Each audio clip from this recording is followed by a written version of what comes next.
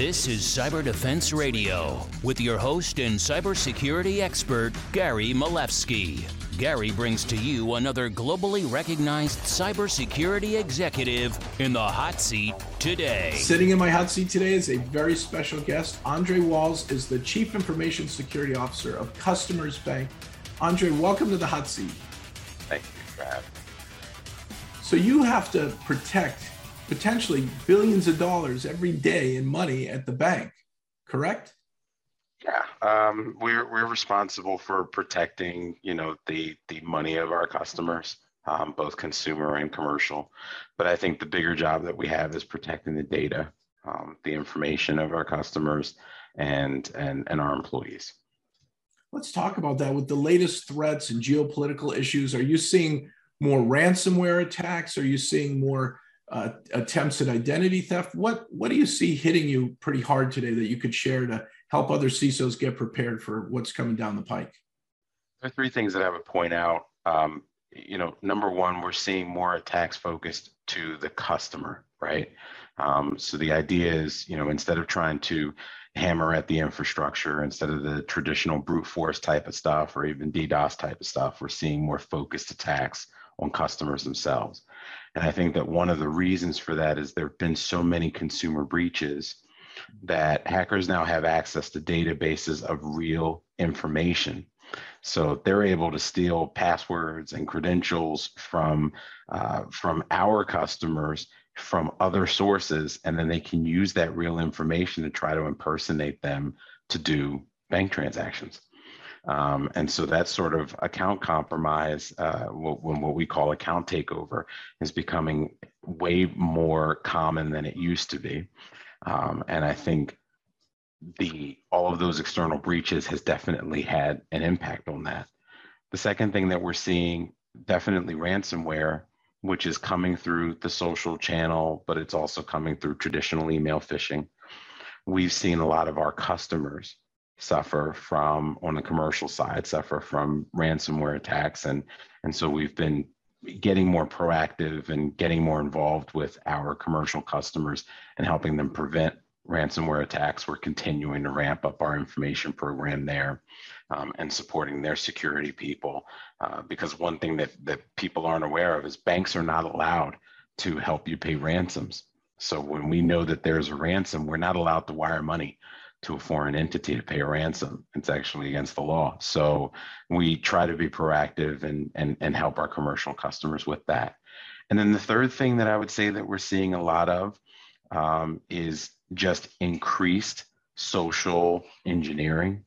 I think with so much information out there on the average individual, between what you do professionally is easy to find on LinkedIn, to what you like to do personally is easy to find from Facebook and Twitter and all of these other sources, and Instagram. Privacy is at a premium. And we're seeing more of the social focused attacks where people know where you work and they know your kids' names and they know these things. They try to be familiar with you. They try to pretend to be someone that you went to school with or someone that you worked with previously that you just don't remember. And they're trying to glean more information out of you so that they can steal even more data, and in a lot of cases be able to get access to your bank accounts and credit cards and that sort of thing and compromise you in that way. So it's those three things that we're seeing definitely ramp up, and you're seeing it both from individuals who are doing these things to what I like to call organized crime, which is where you have people from all over the place working together on social media. We see that all the time on Facebook and Twitter, right? And on Telegram. And then you also have the nation state stuff. So there's a lot going on right now. What can we do, Andre, to get a step ahead of this kind of threat? Is it because of the work from home dilemma, where so many of us have been working from home with computers that may or may not be company operated, company owned, and they could be a mess. They could be poor hygiene. It contributes. I mean, the idea of the perimeter for security executives has definitely changed. It used to be inside of your four walls, and then it sort of expanded to your private clouds, and then it sort of expanded to public clouds, and now we have to expand it again to the personal networks of people working from home, right? So I think we have to get rid of the idea of the perimeter as something that we have to pay so much attention to, and start paying attention to individuals. Information and knowledge, definitely the best defense.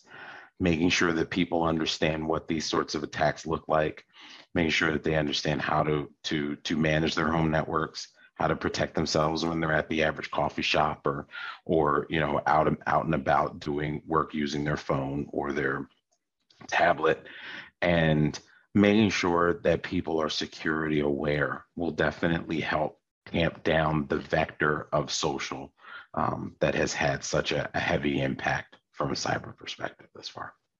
Is it possible to have perimeterless cybersecurity and zero trust at the same time?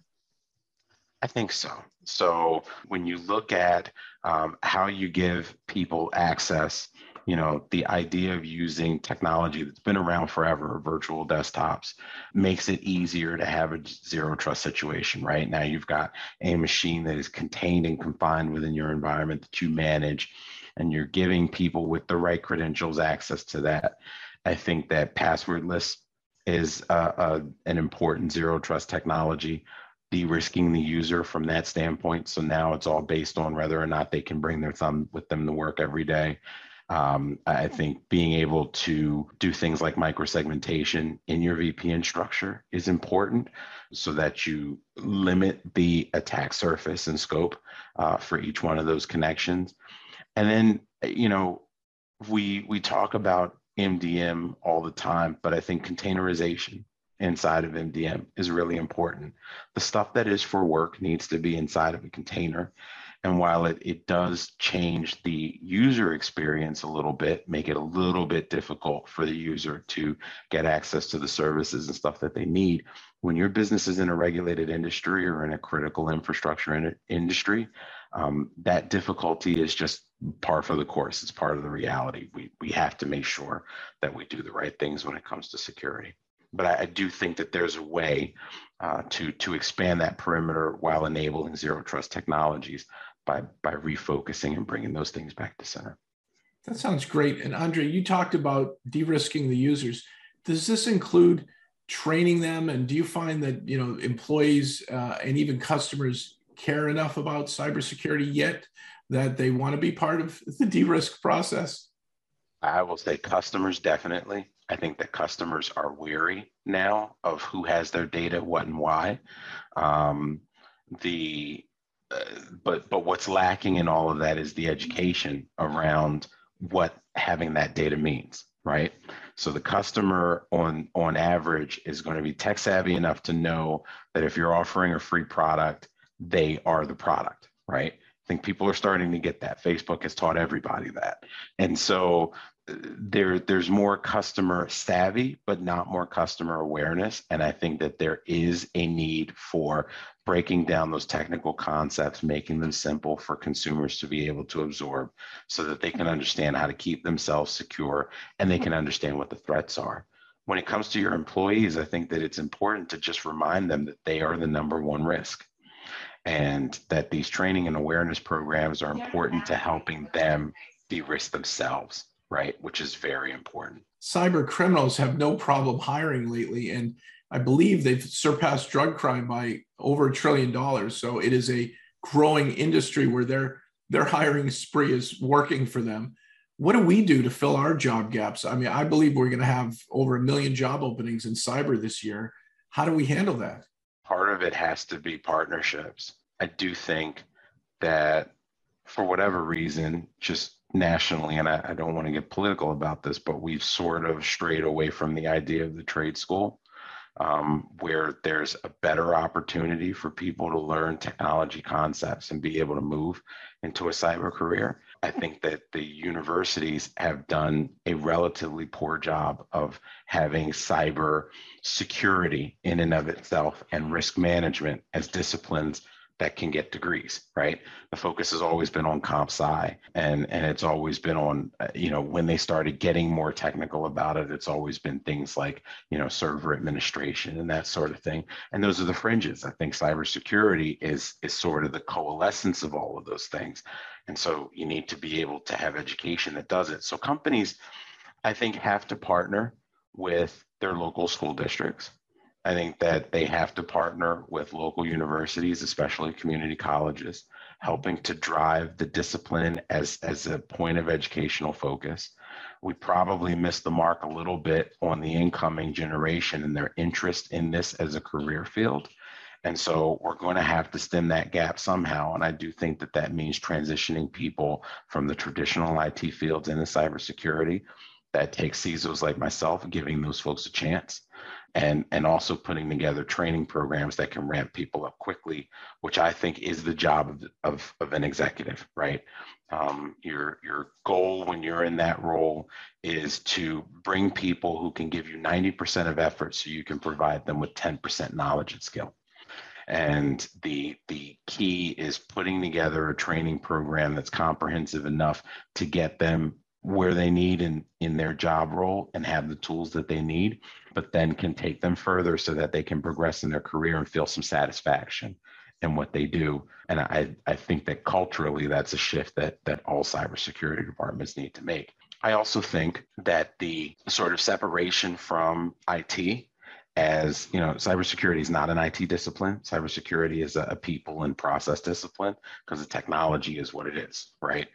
So when you look at that separation and segmentation, it gives IT people an opportunity to move into cyber roles a little bit more comfortably. They're not abandoning the IT work that they were doing before. Now they're moving into a different department. So from a business strategy, it just makes sense to separate the two and ensure that you have some cross training and the ability to bring people in from those technology skill sets who already have the technology. Now they just need the security discipline knowledge layered on top. I think that you'll get a lot of success that way.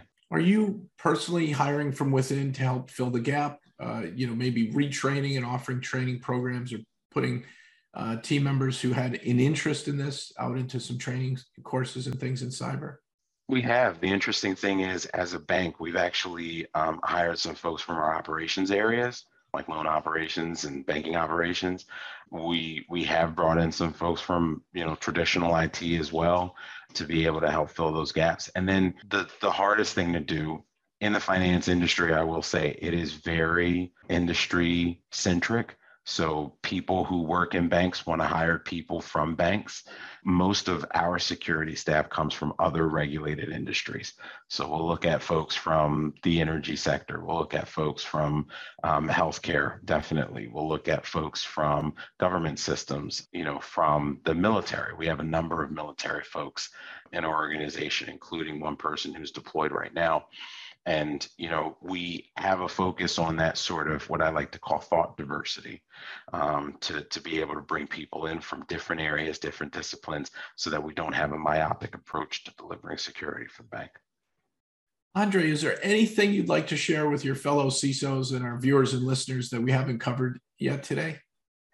I think the biggest thing is awareness cannot be a once a year thing. I think, October is cybersecurity month, and the traditionalists will wait until October to put together a program to inform users. I think it needs to happen weekly. If you can do it biweekly, if you don't have the resources, or monthly, but there needs to be a drumbeat and a cadence where you put security at the center of the culture of your business. And keeping people informed, sharing that knowledge with them, breaking it down to help them understand the cybersecurity threats that they're trying to protect themselves and their families from, as well as the business, is extremely important. And reminding folks of how central they are to your company's security is extremely important. At Customers Bank, every single employee is a member of our security team, from the members of the board of directors to the person in our mailroom. And that is one central theme that we've made sure that we imbue throughout the entire company. That's a fantastic point and advice for fellow folks in cybersecurity. Andre Walls, the Chief Information Security Officer of customersbank.com. Thank you so much for joining me in the hot seat today. And then, folks, come back next time for another exciting episode. You've been listening to Cyber Defense Radio. Stay tuned next time for another amazing and informative episode. CyberDefenseRadio.com is proudly part of the Cyber Defense Media Group, where InfoSec knowledge is power.